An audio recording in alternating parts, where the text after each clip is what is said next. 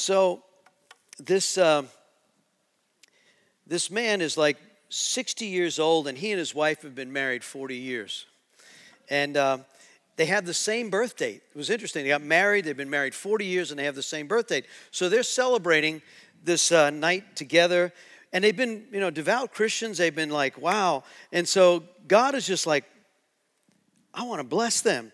So he appears to them at the birthday party. And he says to the wife, he says, I just want to give you a blessing. Whatever's been the desire of your heart, even if it's a secret desire. She goes, I want all my children to know the Lord and my whole family all worship. And she goes, instantly, she gets this vision of the children. Everybody's like, and she's like celebrating. He's celebrating. He goes, the husband looks like, wow. Turns over, and God says to him, so what's your secret desire? He says, Lord, I'd like to be married to a woman 30 years younger than me. His wife looks at him. Even the Lord looks at him like, you sure? He goes, yeah. Poof! He's 90 years old. Men, watch out, right? Watch out for you. You may get the desire of your heart, right? Yipes. Okay, so I'm going to clean this up. Michael told me this the other night at our men's dinner. We were having a meeting and a dinner. And so these two guys, they've been notorious thieves all their lives. And St. Peter's at the gates, the golden gate of heaven. And these two guys show up. They got saved, but they've been notorious thieves all their lives, right? And so Peter says, you guys? And they said, yeah. He goes, wait here. I got to get counsel on this. So he runs to the Lord. He says, Lord, these two guys, they've been thieves all their like, Peter, if they know me, let them in.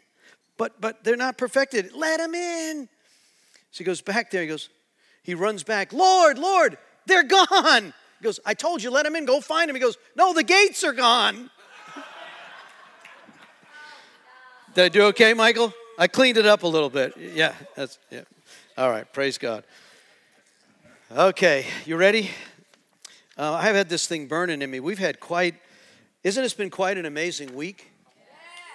Man, let's just pray. Lord, we thank you, Lord, for all the amazing things that are going on nationally, internationally, all the things that are going on within our body of believers, the amazing grace you're pouring out overseas, here. Lord, as this, I believe today is Life Sunday, Lord, we want to remember what you're doing. Next week, we're going to have Cynthia Adair here from Lifeline Pregnancy. But Lord, we want to honor life. We want to honor what you're doing. You are the way, the truth, and the life. So with truth and life, you provide the way. Would you lead our country now? Would you lead us and guide us? And this morning, Holy Spirit, would you give us the words of life from your word, that you would be honored in the midst of this. You'd give us the nuggets by which we can understand the truth that sets us free. And we give you thanks, Holy Spirit. In Jesus' name, amen.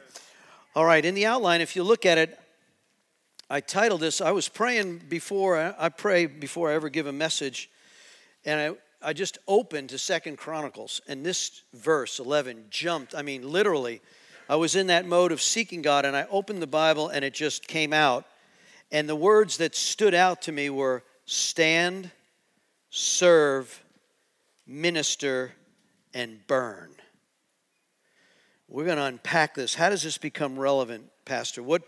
How can I take that and apply it, something that was written 1,000+ years ago, and make it relevant to where I am today?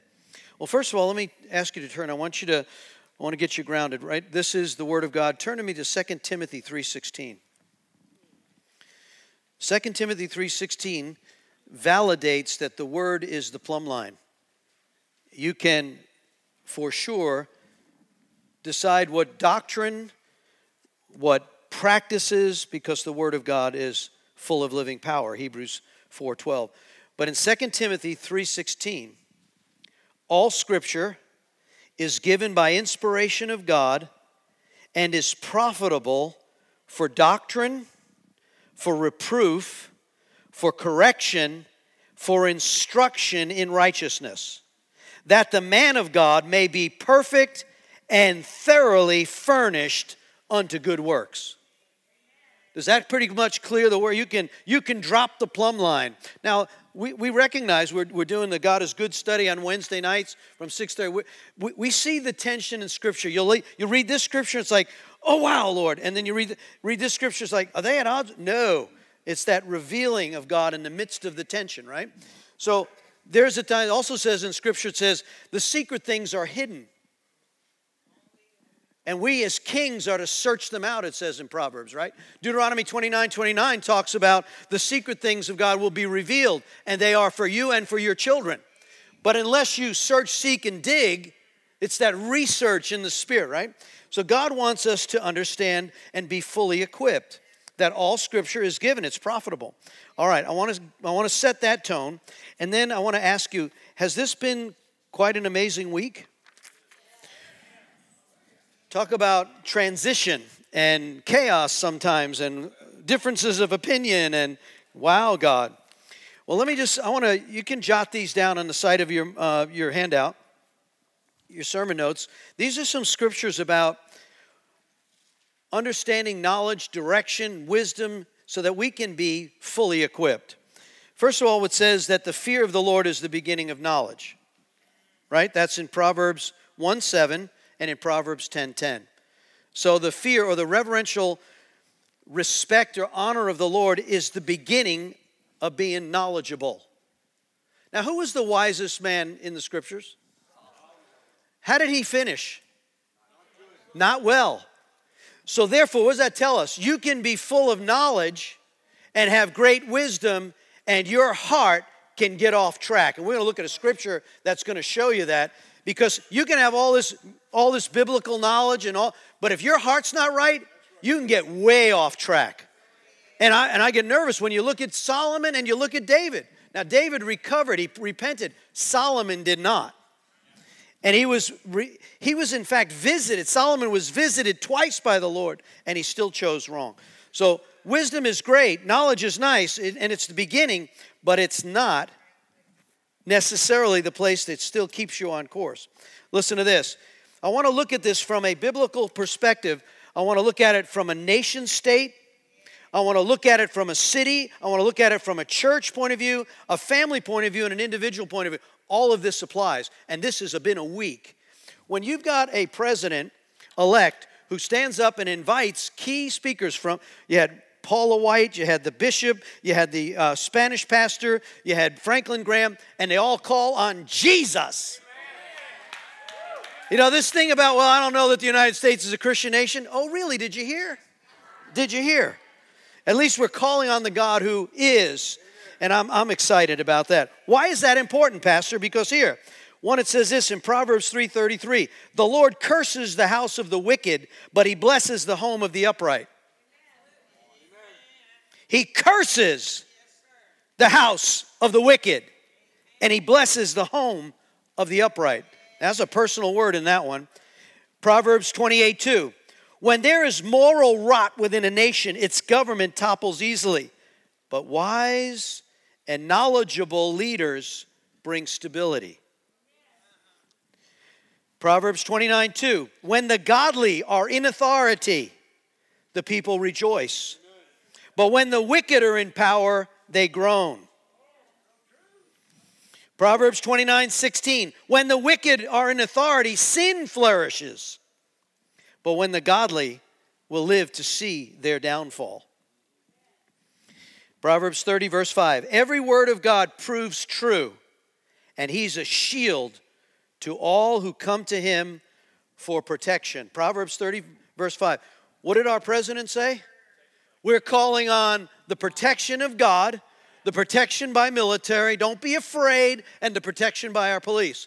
But he called upon God. And so, in fact, I like the interview. I think it was Hannity did the interview of the Spanish pastor later that night at one of the balls, and he said, so how did that go? Did they tell you? He goes, oftentimes the pastor said, they tell you what to pray. You know what the administration told me? You hear God and you pray. Come on. I'm telling you what, there's been a shift. And there's going to be a continual shift. Now, we know he's not perfect. Lord, Lord, Lord. Just look here. There's no perfect leaders, right? But, praise God, he's calling on the one who is. All right. Now, you can be wise and you can lose your heart in deception. I want us to, the outcome of this is we want to find out what are the revival stones. I saw this morning, there was this angel carrying a basket full of burning stones. And as we had our hands out, it was a place of worship. The angel wants to place the burning coals of his fire in your hands, in your heart. But Pastor Kenny started it. It's really a free will choice. You're going to worship him passionately or not? Are you going to serve him and seek him? Are you going to put away the defilements in our own lives? And so I want to look at what is it historically, biblically, that draws God's favor and brings his attention and then releases revival. Would that be good? You think we need those? Okay, good. Now, I know my wife will probably, she's taking care of the kids, so Tom, you got more than you can possibly, I know. I'm going to do my best. Okay, turn with me if you will. Let's turn to 1 Kings 11. You got 1 and 2 Kings, which chronicles the kings, and you got the Chronicles of the Kings, and there's so much parallel in both of these, written at different times, but I love the parallels and the nuggets that are in here. Let's look at 1 Kings 11 and verse 1. Now, I'm going to read from the New Living, but I may use portions of the King James. I have a parallel Bible here. Verse 1, 1 Kings 11. Now, King Solomon loved many foreign women. That's a problem. Because Pharaoh's daughter he married, women of Moab, Ammon, Edom, Sidon, and from all the Hittites. The Lord had clearly instructed the people of Israel, you must not marry them because they will turn your hearts to their gods. What was one of the commandments? Have no other gods before me. Now that can be the god of materialism, it can be the god of self, but if he's taken anything that's taken place of him in our lives is a problem, right? Have no idolatry, no other idols before me. Well, he warned Solomon in this wise character. He was amazingly wise in what he did with the nation and all. But as time went on, look what happened, verse 4. In Solomon's old age, they, his wives, turned his heart to worship other gods instead of being completely faithful to the Lord, his God. So that's a negative, but you can put completely faithful. That doesn't mean perfect, because David wasn't perfect, right? But when Nathan pointed out his sin, he repented and he turned, and it says, now, this is a man after my heart. Right? And David is lifted up and the covenant was promised. And so it's not perfection, it's repentance and seeking hard after him. Right? And so, but we see here, Solomon didn't. And it went on, and in that chapter it goes on, they worshiped Ashtoreth, Molech. Molech was the god of children's sacrifice. They would actually burn children. It's no different. That spirit of Molech is the spirit of abortion that happens in our nation, just covered up and called something different. But it's the same spirit, because that spirit existed then and it exists now in our nation. It needs to go. And it says, Solomon, verse 6, did what was evil in the sight of the Lord, and he refused to follow the Lord completely as his father David had done. And on the Mount of Olives in East Jerusalem, he built a pagan shrine to Chemosh, the detestable god of Moab, and to another one for Molech, the detestable god of the Ammonites. Solomon built these shrines for his foreign wives, burning incense and sacrificing to their gods. This made the Lord very angry. So write that over as a check mark, but you could also say what pleases God. Wholehearted worship, devotion to the one. He had warned Solomon specifically about worshiping other gods, but Solomon did not listen to the Lord's command. So now the Lord said to him, since you have not kept my covenant and have disobeyed my decrees, I will surely tear the kingdom away from you and give it to one of your servants. But for the sake of your father David, this is power and covenant, I will not do this while you're still alive. I'll take the kingdom away from your son, and even so, I will not even take away the entire kingdom. I will let one king of one tribe for the sake of my servant David and the sake of Jerusalem, the chosen city. You know what tribe that was? Judah, right? And so the promise comes and says, because you have been unfaithful, and I've warned you twice, I've made it clear, but you let your heart go, You let your heart go into flesh-related focus. And as a result of that, I'll keep my covenant because I know your father David. But from now on, the northern tribes, actually 11 of the tribes are going to go, and you're going to see the next craziness that happens and all the ungodliness that takes place. Let's turn to 2 Kings 16. So turn to the right, go to 2 Kings 16. Guys, okay? Following me? I want to set us up we're going to look at what I call foundation principles, which will bring the foundation of revival and favor over a nation, over a city, over a church, over a family group, over individuals. Okay, you there? 2 Kings 16. Ahaz, the son of Jotham, began to rule over Judah. Now I want you to see, I don't care how evil generationally your family line may have been. God's a redeemer. He is a redeemer, right? He says, I will, it's in Exodus 20, verse 5, he says, all that honor your mother and father. It says, I will honor those who honor me. Then it goes on and says, I will bless to 1,000 generations those who love me, but the sins of the father will visit to the third and fourth generation. So we see that love, once we get into this love relationship, those who love me, love the Lord your God with all your heart, with all your mind, with all your strength, with all your body, every part of you, God. Well, we're not capable of that. When Pastor Mike read 1 Corinthians 13, I don't know about you, but that's convicting. Keep no record of any wrong. If you do all this and do it for the glory of God, you could give your body over, but if you don't love, and it's like, God, help us. Help us. But he says, he is love. And once he comes in, he creates in us the ability to be a righteous people. He declares us righteous. Romans chapter 3, 4, and 5. Read those chapters. I think I counted 11, 14 times. It says, I declare you are now righteous in the blood of Jesus. Man, the blood of Jesus. Glory to God. All right, back to chapter 16, 2 Kings 16. Are you there? I want you to see the wickedness of a generational king over Judah, but then I want to pick up and I want you to look at his son and what happens and how God takes the wickedness, because we've had some wicked leaders in our nation. But we've also had the opportunity. We've had godly men who have stood, godly women who have stood in our history. And I want us to look at the principles. Ahaz, son of Jotham, began to rule over Judah in the 17th year of King Pekah's reign in Israel. Ahaz was 20 years old when he became king. He did not do what was pleasing in the sight of the Lord. You see that verse? He didn't do, verse 2. He didn't do what was pleasing in the sight of the Lord. And that's all that matters. When it's said and done, what did you do in the sight of the Lord? Wow. He did not do what was pleasing as his ancestor David had done. Instead, he followed the example of the kings of Israel. So Ahaz is the king over Judah, but he's doing the mirror image of what's happening in Israel. You got a little history here. You've got the northern tribes, and you have Judah, Jerusalem. After Solomon's fall, there's this revolt, this civil war.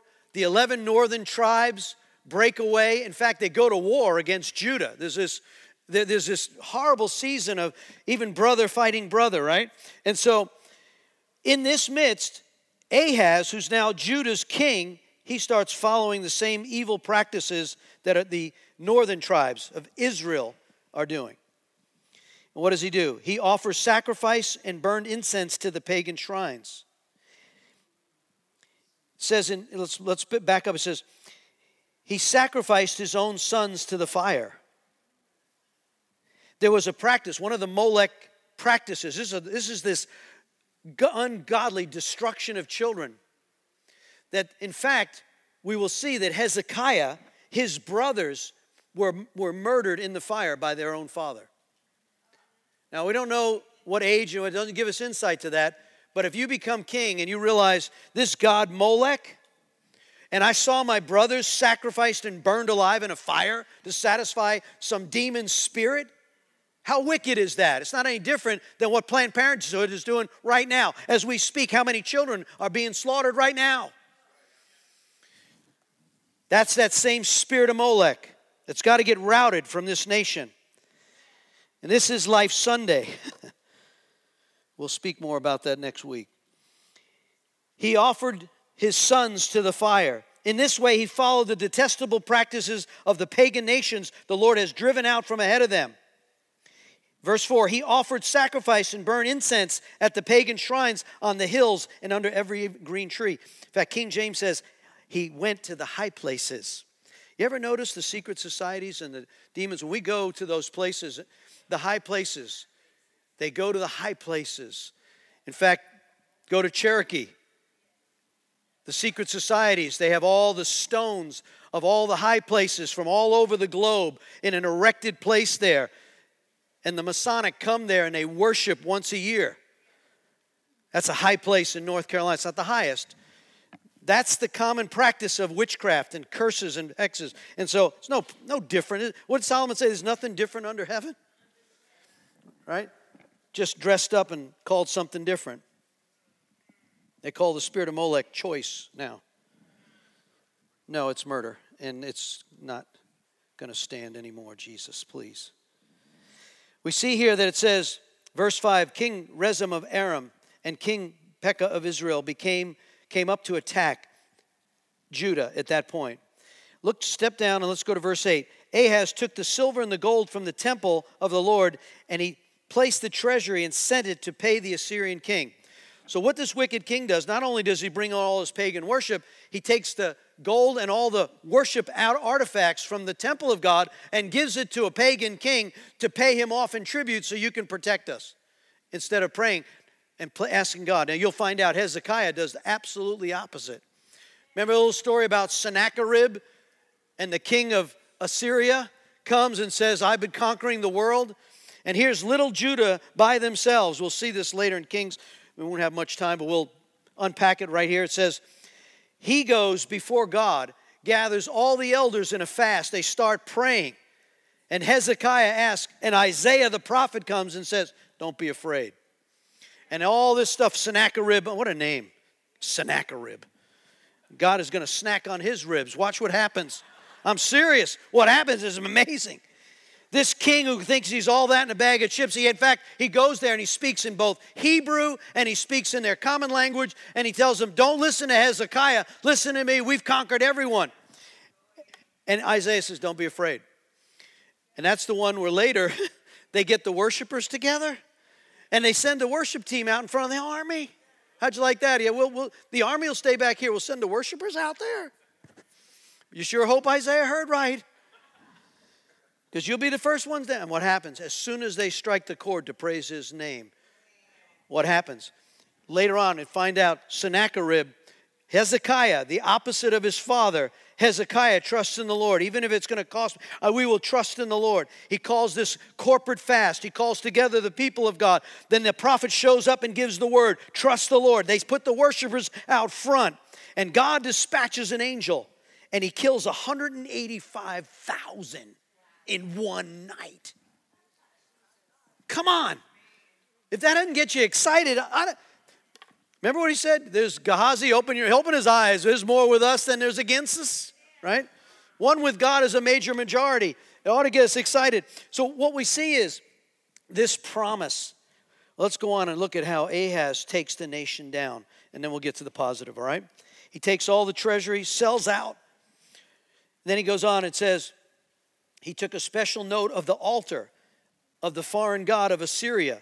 In fact, he sends his lead worship leader / high priest, and he sends him, and they look at the altar and says, well, if he's successful, then let's go after his God.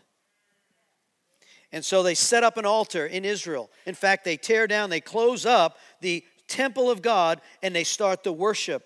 Verse 14, King Ahaz removed all the bronze from the altar in its place in front of the Lord's temple between the entrance and the new altar, and placed it on the north side of the new altar. And he told Uriah, this is now the new altar where the morning sacrifice, and then he perverts this thing with strange fire. He takes the blood of the sacrifices and they worship it unto this false god. You want to get God ticked off? That's a good way to do it. And so they false worship. He removes the side panel. In fact, he takes it. If you look at verse 18, in defense of the king of Assyria, he also removes the canopy that had been constructed on the side of the palace on the use of the Sabbath day. And Ahaz dies, and his son becomes the king. Let's turn over to 2 Chronicles 29. You could go on and pick up, in fact, Hoshea, who is the ruler of Israel, is the last king in that next chapter, 17. But stay with me. I'm praying this is going to make sense. Turn to 2 Chronicles 29. Ahaz dies with all of his defilements and all of the loss and all of the junk that's happened. In fact, they lost many soldiers. And then King Hezekiah, 25 years old. Chapter 29, verse 1. 2 Chronicles 29, 1. Hezekiah was 25 years old when he became king of Judah. And he reigned in Jerusalem for 29 years.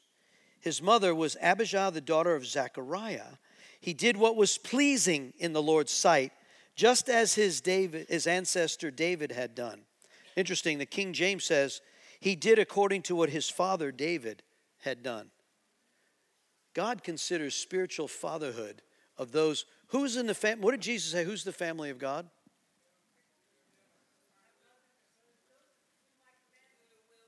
Right? He says your mothers and brothers are outside, right? And his brothers at that time were mocking him as the Messiah. He asked the question to his disciples, who is my family? Who is the family of God? Those who do the will of my Father. Amen. So this scripture is very consistent.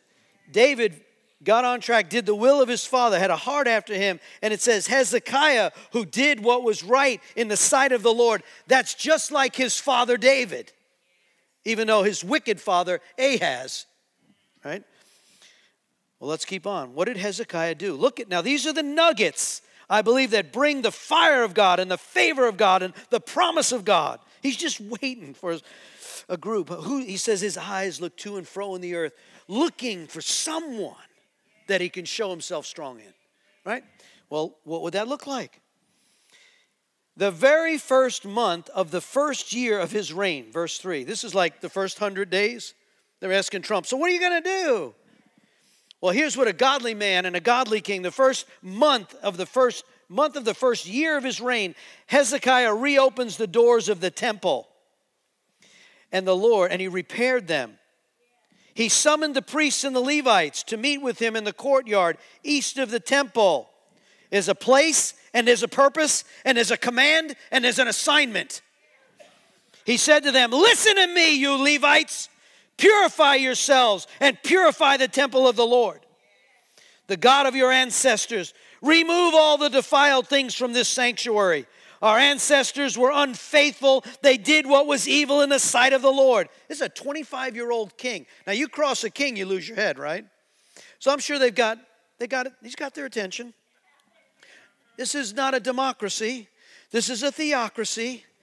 And this is your assignment. You have messed this up.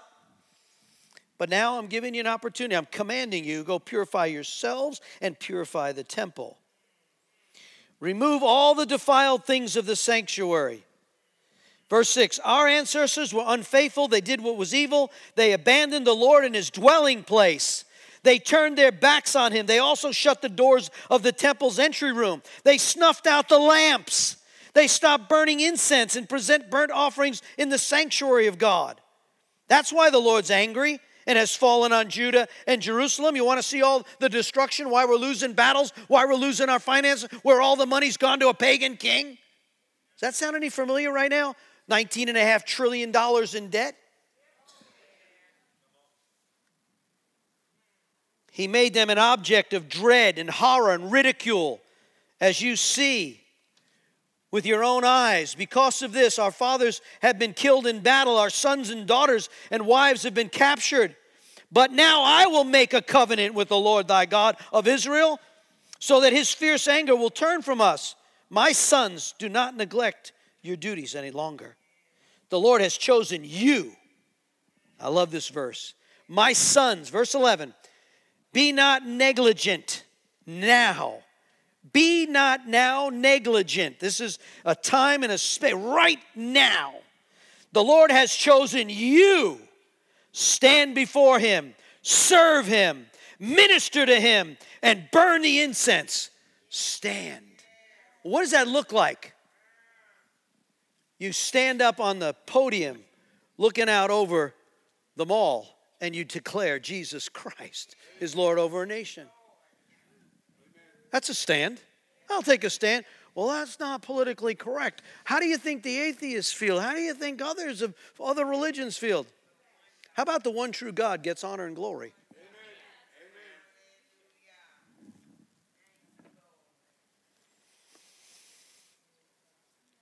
Then the Levites, they come, and verse 15, these men called together their fellow Levites, and what did they do? They purified themselves. We're in a 40-day fast. We're asking God to break through. Come on, this is a time of, Lord, reflection, time of what is it that is not pleasing in your sight? The things that we heard and done, and when Doug Beecham got up and says, the things we think we are, what if we're not? What if we could look inside and search and see? Ask of him. It says meditate before you do communion, right? Meditate on him. Ask him to show us what's really in our heart. Because we're really easy on ourselves, but we can see the sins and the motives of others and become critical. But what about us? What about me, God? Show us. He says, what did Paul say in 1 Corinthians 11 before communion? Examine yourselves, judge yourselves, so God doesn't have to judge you. This is what he's asking, let's judge ourselves. Purify themselves. Cleanse the temple of the Lord. And they were careful, verse 15, to follow the Lord's instructions in their work. The priests went into the sanctuary of the temple of the Lord. They cleansed it. They took out into the temple courtyard all the defiled things that had gotten in there.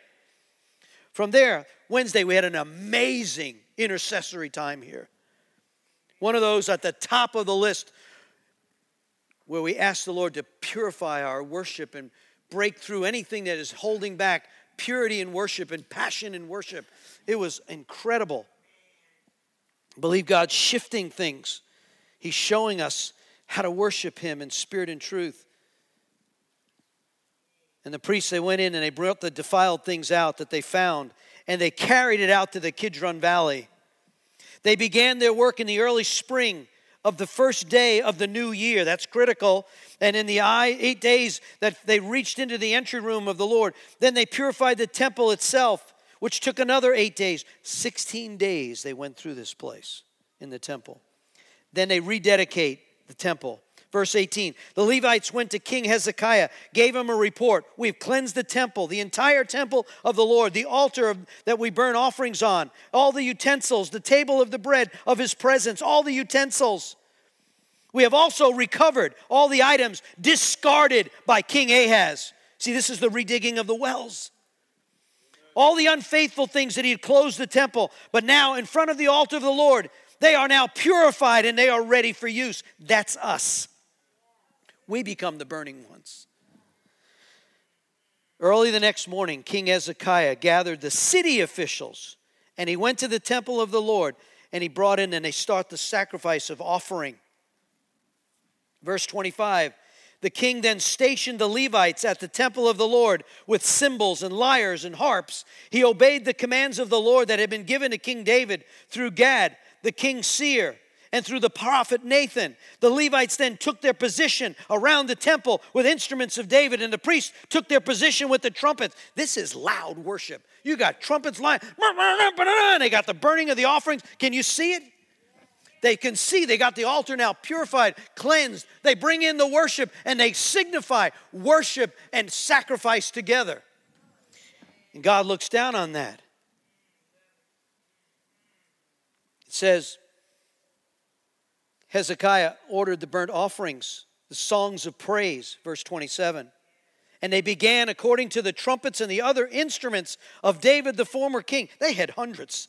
The entire assembly worshiped the Lord as singers sang and the trumpets blew, with all the burnt offerings were furnished. Then the king and everyone bowed down in worship. See the humility? King Hezekiah and the officials ordered Levites to praise the Lord with psalms and written by David and by Asaph the seer, And they offered joyous praise and bowed down and worshiped.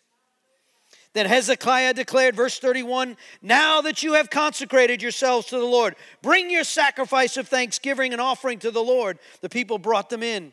And look at how big that offering was. Thousands of sheep and cattle and lambs. But there were too pure. They didn't have enough priests to handle all this stuff. We need more priests purified, more Levites to come. Look at this verse. I love this verse. And the consecrated things, there were 600 oxen, 3,000 sheep. But the priests were too few, so they could not flay all the burnt offerings that were being offered. Well, why? Look at verse, it says, until other priests had sanctified themselves, for the Levites were more upright in their heart to sanctify themselves than the priests. What does the word say about who you are? Are you a priest? In the New Testament, 1 Peter 2, I got it listed in the outline. You're a royal priesthood. Well, what if you've got some priests that are still defiled in the place of worship? Is he going to show up? No. He's not looking for perfection, but he's after people when joint people come together with hearts joined, the fire burning, the altar's clear and clean, the atmosphere is wide open. Guess what? He comes. He comes. So this is where the conscientious goes on. They needed more priests. They needed more Levites. It says the Levites were more conscientious about purifying themselves than the priests had been. There was an abundance of offerings. So the temple of the Lord was restored to service. And Hezekiah and all the people rejoiced because of what God had done for the people, for everything had been accomplished so quickly. Now it goes on, chapter 30 deals with the remnant, and there's those who mock. You know, we got some mockery stuff going on throughout the nation and the world. But the celebration, it says, look at chapter 30, it says in verse 10, it goes on, most of the people just laughed and made fun of them. And there were those in the tribe, Asher, Manasseh, Zebulun, but there were others who humbled themselves. And at that time, God was on the people in the land of Judah, giving them one heart to obey the orders of the king and his officials. There's something powerful about leaders who are in seek after God's presence. All right, let's try to bring this now to relevancy. Are you with me? I'm going to try to land this. I want you to see there was evil, but there was a young 25-year-old king who, for whatever reason, must have had a godly mother. It says his mother Abijah, right? He saw his brothers or heard of his brothers who'd been sacrificed in the fire. And now he comes in and he's in charge. He says, I'm not having any of this. How does a 25-year-old know by the presence of God? He must have had godly direction, wisdom. He's reading the scriptures and he says, this is the way it's going to happen on my watch. I'm going to go find the peoples whose hearts are after God. And he's going to join them together, and then they're going to stand for what's right. They're going to serve, and they're going to minister, and they're going to burn. So where are you standing? Do we take stands in our family, in our city, at your work of employment? Do it with wisdom. How do you serve? Whom are you serving? Are we ministering? Whom are we ministering to? Is he getting the glory for it? And then are you burning? Are you on fire? Are you burning for the Lord? All right, look at the top of the outline. The impressive and godly reign of King Hezekiah gives us insights into the elements that attract God's favor and set the stage for revival. The new covenant in Jesus has opened a new way as God's chosen people, the royal priesthood, a holy nation, as people who belong to God, and that's 1 Peter 2:9. We are to consecrate ourselves and remove all the defilements. Prepare and position for the next great move of God. It's coming. It is coming. It is coming like a freight train. You can't hear the number of prophetic voices and the declaration. God reveals through Amos. He said, I don't do anything unless I tell the prophets first. They're not all wrong. There's too many of them consistently saying, there is a major move of God coming. And the question is, there's also been dangerous words said. You're either going to get in the river or river's going to pass you by. So God, get us in the river. We're not sitting on the dwelling side. We're in it. We're swimming along with the river of God. Let it go deep. Number one, prepare and position for the next great move. Understand the revelation that you're a priest and you're a citizen of heaven. That means you're privileged, you've got power, and you also have tremendous responsibility.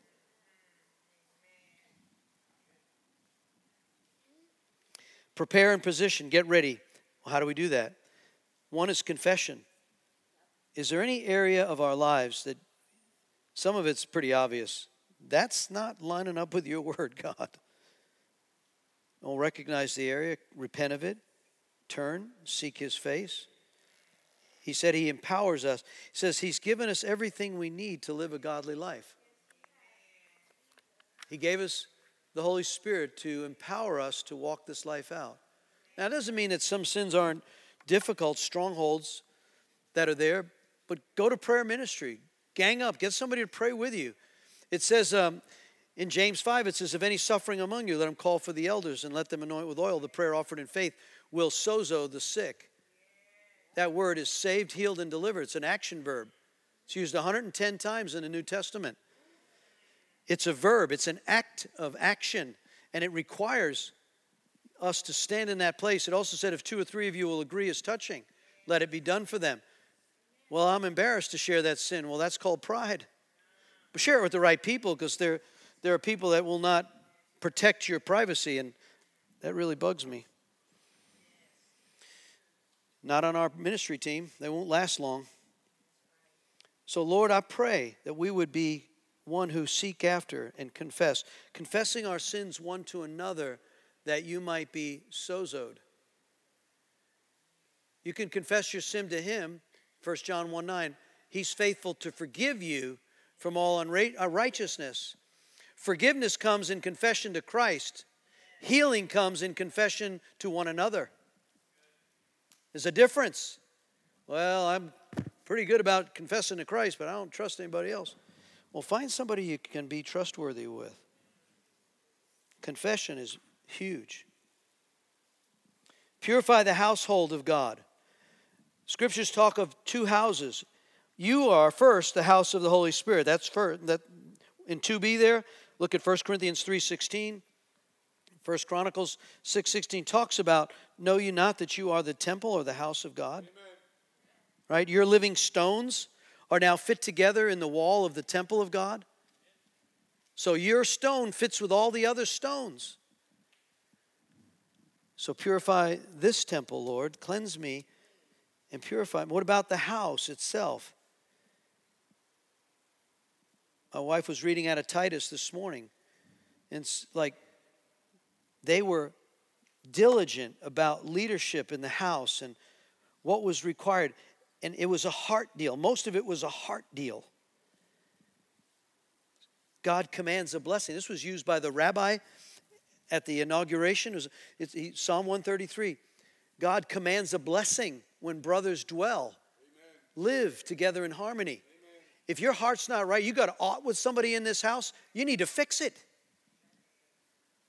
Now, I understand there's a timing to that. Some people are not ready. You can go to them when they're not ready. I've had this happen, and God will have to lead you. Matthew 5 says, if you think somebody has aught with you, leave your gift and go and be reconciled. If a brother, Matthew 18 says, if a brother or sister sins against you, go to them privately and be reconciled.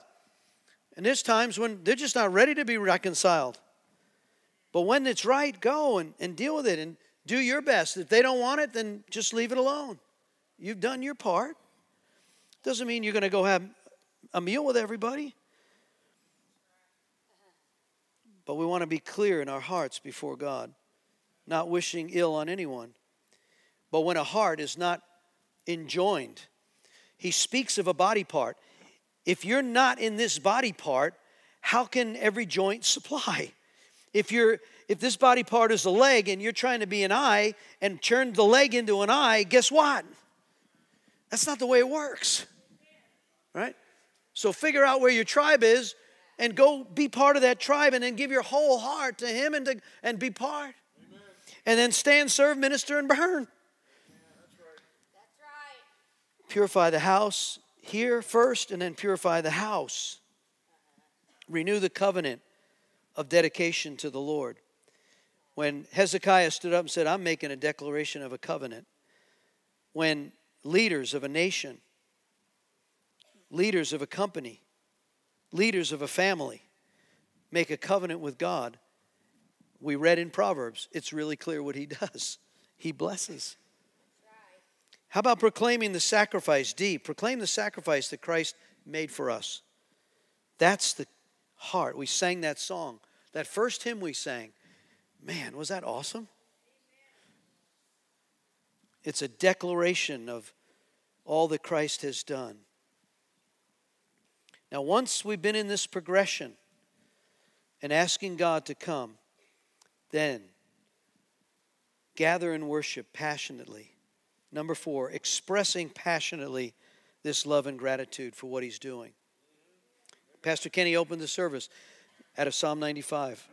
That passionate, grateful hearts. Now, I realize there's battles going on. We all have them. There's circumstances, things we don't really understand in the midst of that. That's why you need somebody to come and pray along with you. To gather, it says in Hebrews 10, it says, don't forsake the assembly of yourselves together, especially as you see the day of the Lord drawing near. Why? Because corporate worship does something. It just does a shift in the heart. You get into an atmosphere of worship. When we have Christ-centered worship towards him, the devil just gets all annoyed. He just can't stand it. He gets confused. Gather and worship passionately to express the love of God. And then know the power of praise.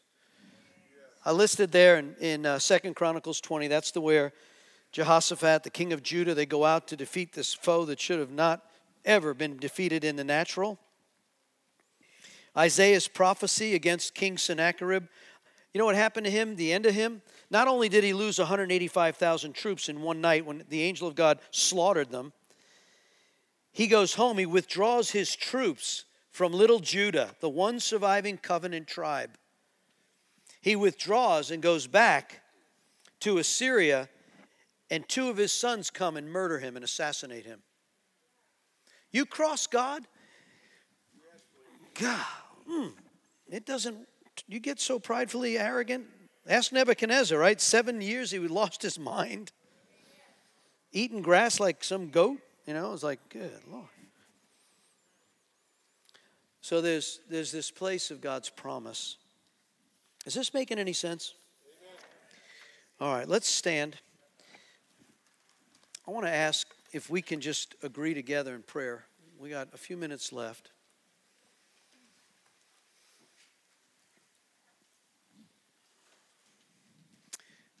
One, I always thank the Lord that He gives us history that's filled with truth to show us the failures that some of the kings and leaders went through. One is the promise where even if you mess it up, I mean, David was an adulterous murderer, killed one of his mighty men. And the prophet called him out. Now, he could have killed Nathan, the prophet, but instead he repented and turned. Now, he went through a mess. The baby died. Bathsheba's baby died. But then the Lord showed grace, and she became pregnant, and Solomon was born. And God, He works with us. He's so patient. Yes, He is. Even in all of our mess, He's so patient with us.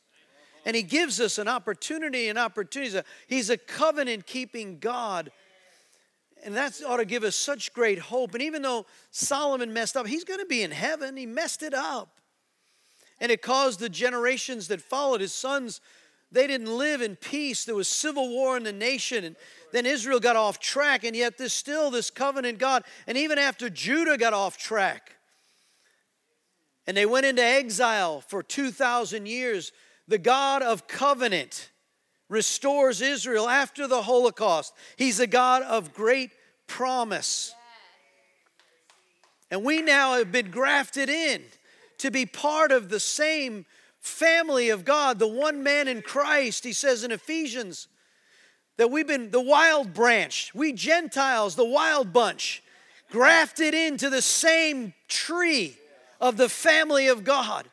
And then he says in Romans 11, there's a day coming when the exact number of Gentiles have come in that all Israel will be saved. Man, what a promise, what a hope we have. We're sitting on the eve of these things that are going before us. We're probably 1 billion souls, one of the greatest revivals ever to occur, are about to release on the earth. Now, it's not going to be without a whole lot of other stuff, because the devil's mad and he's losing ground. And there may be martyrdom and there may be confusion and chaos, but he's looking for a group of people who will stand and they will serve and they will minister and they will burn. Let it be so, God.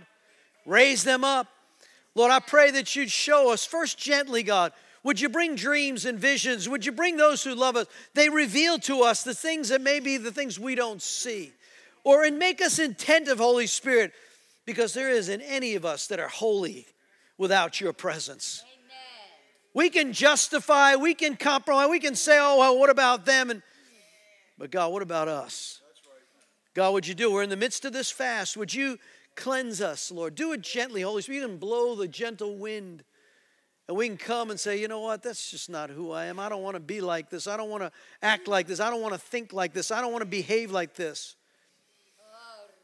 Lord, all the defilements of immorality, of lies, of disunity, disharmony, dysfunctionality, and divorce, brokenness, drugs, Lord, all those things that try to steal your grace and your glory.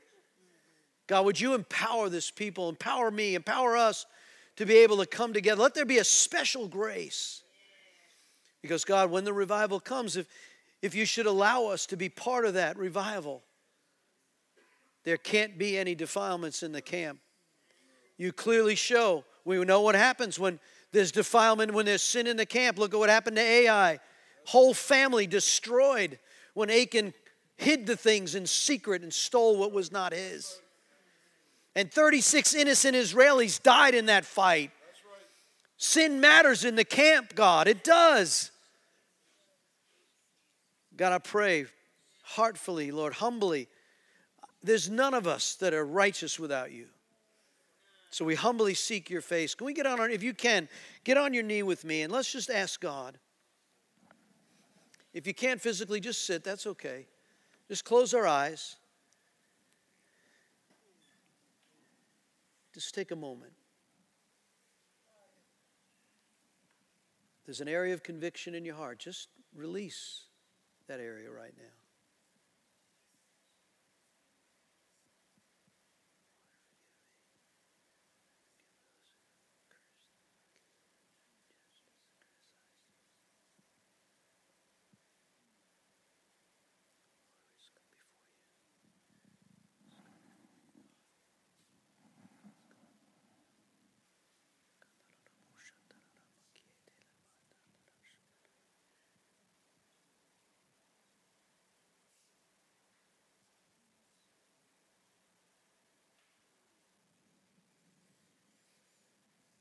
Lord, I pray that the blood of Jesus would just wash away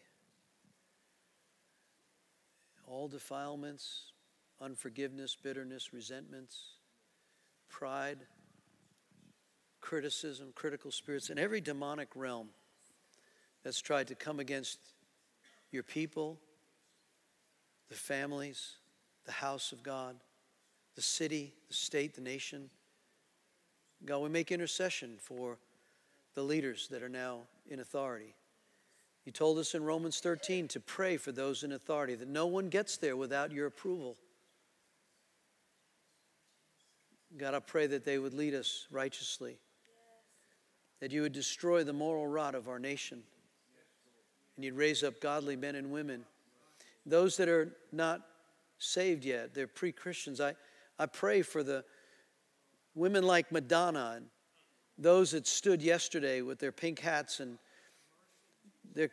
we just need you to come and release. They need more revelation, God. All these pre-Christians, draw them in, God. I ask that you would let our nation be swept.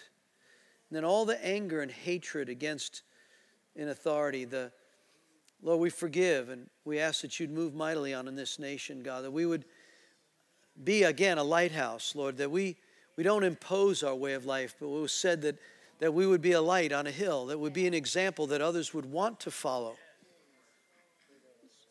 Not nation building, not destroying other nations, not exercising power and might for the purpose of self, but for the purposes of letting your glory come. So let's stand, and we'll just be grateful that God has given us this opportunity and this chance. Lord, I pray that we would see breakthrough, Lord, signs and miracles over sick bodies. Lord, I pray for those that are battling. I want to pray right now. I know there's others that are battling, but I want to pray for a young man named Ryan that it's been bringing me to tears. He's 20 years old. He's the nephew of Christy and Vince Ferrante, and he was diagnosed with cancer a year or so ago, and the treatment ended up giving him leukemia, and he's in a battleground right now for his life. And so, Lord, I pray, Father, that we lift Ryan to you, Lord, right now. And Lord, we come in agreement that you are the God of miracles, that you can do exceedingly and abundantly above all we'd ever ask or think. So, God, I ask that you would set his body, bring creative miracles, give him a new liver and a new kidney and new spleen, all the organs and tissues, platelets, Lord, that the blood levels that are needed in his body, that you'd restore every element of his life so that he would live and not die. He's been a witness and a testimony to his ball team in college, God, that he's serving and wants to serve you, God. He's not ashamed of the gospel. God, we don't understand why, but we understand who you are. So we come into agreement now as a body of believers knocking on heaven's door. We're bringing Ryan's case to you in the courtroom of heaven, that you said that you were the God of miracles, that you heal, and by your stripes we are healed. So God, I pray right now the miraculous would flow, and you'd raise up this man as a testimony unto your greatness. And then, Lord, for all those in this house, family members who are battling, struggling, children that have wandered, divorces, marriages that are in stress, children that are confused, God, the alcoholism and the drug addiction, that this city has been plagued by all the heroin addiction and opiate addiction. God, I pray right now that you would set this city as an example, another hill on a tree, lifted up a light burning from that tree of light. God, I pray. Lord, as our artists have brought this morning, the 7 standards of God, the 7 spirits of God, and the angel, Lord, I pray that the angel that would come, send your angelic presence right now. In Hebrews, you said in verse 11, in Hebrews 11, it says they are sent. They are sent as ministering spirits to assist the redeemed. You said in Psalm 91 that they take charge over us, those who live in the sheltered place of the Most High. We don't have to be afraid of the things that go, the terrorist attacks during the daytime, or sickness that creeps in the evening, that the snares that have been set by the enemy, you spring the snare of the fowler. Then you go on, you said, I will command angels to take charge. Send them, God. Send your angels to take charge right now. We ask that you would release your presence in the house, God. Come with your presence, Holy Spirit. Be glorified, God. Be glorified in this house. Come, Holy Spirit. Show us how to stand for you, God. Show us where we're to serve and to minister to you. And then to be a burning place, God. Make it personal. Let us burn for you. Let it be attractive, God. Let it be attractive so others can come. So I thank you, God. We're so grateful, God. We are so grateful Lord, I pray right now. Let's just offer him a clap offering of praise. God, we thank you, Jesus.